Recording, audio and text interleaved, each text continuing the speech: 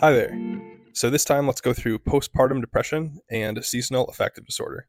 So when we're looking at postpartum depression, the usual onset of this is going to be up to 12 months postpartum. Average duration can be variable, typically several months or shorter or longer, it can be seen. Symptoms, this could include things like depressed mood, anhedonia, sleep disturbances, appetite disturbances, fatigue, poor concentration, guilt, hopelessness.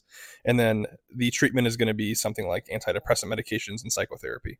The risk factors of postpartum depression could include things like maternal anxiety, life stress, history of depression, lack of social support, unintended pregnancy, intimate partner violence, lower income, smoking, single status. Those can all be potential risk factors that could predispose somebody to being more likely to acquire postpartum depression. When we're looking at treatment for postpartum depression, the first line treatment in nursing mothers with postpartum depression is going to be sertraline, which is Zoloft. The reason it's first line is because its excretion into the breast milk is very low. After a patient has been started on a medication like sertraline or Zoloft, the patient should be continuing this treatment for about 6 to 9 months, even after symptoms have resolved. So just because they have resolved their symptoms and they may be feeling better, we still want to be keeping them on that medication for an additional 6 to 9 months. So that's just a really quick overview of postpartum depression. It's pretty self-explanatory in the actual description or the name of the disorder itself.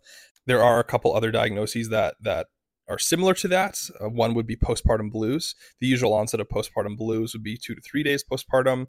In this case, the treatment is going to be more so reassurance and watchful waiting. And the treatment of postpartum blues is going to be more so reassurance and watchful waiting, as there is an increased risk of developing postpartum depression in somebody who develops postpartum blues. And then a more severe situation in which somebody's developing postpartum psychoses. So this is including symptoms like hallucinations, delusions, disorganized thoughts, mood disorders, irritability, bizarre behavior. And then the treatment for this is going to be antipsychotics, often inpatient hospitalization as well. So postpartum depression, that's going to be occurring more 10 to 15% of pregnancies, whereas postpartum blues occurs 50 to 75% of pregnancies. And then postpartum psychoses, very minimal, like 0.1 to 0.2% of pregnancies. So postpartum blues, very common. Postpartum depression, more so treating that because postpartum blues is a lot of watchful waiting and reassurance because there's an increased risk for that postpartum depression. But hopefully that helps us just go over that disorder very quickly. And then we can go now into seasonal affective disorder. This can be gone over very quickly. The main thing that we're looking here is applying this seasonal pattern to major depressive disorder. So when we're looking at the specifiers of major depressive disorder, it can be by severity, meaning mild, moderate, or severe, versus remission, which is in partial remission or in full remission. And then there's also looking at major depressive disorder with specifiers such as anxious distress, mixed features, catatonia, or many others, but there also could be seasonal pattern.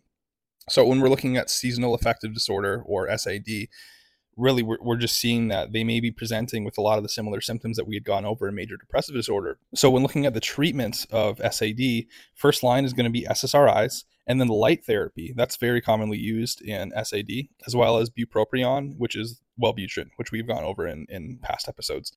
I think the main thing to keep in mind with SAD is SSRIs, most likely going to be first line.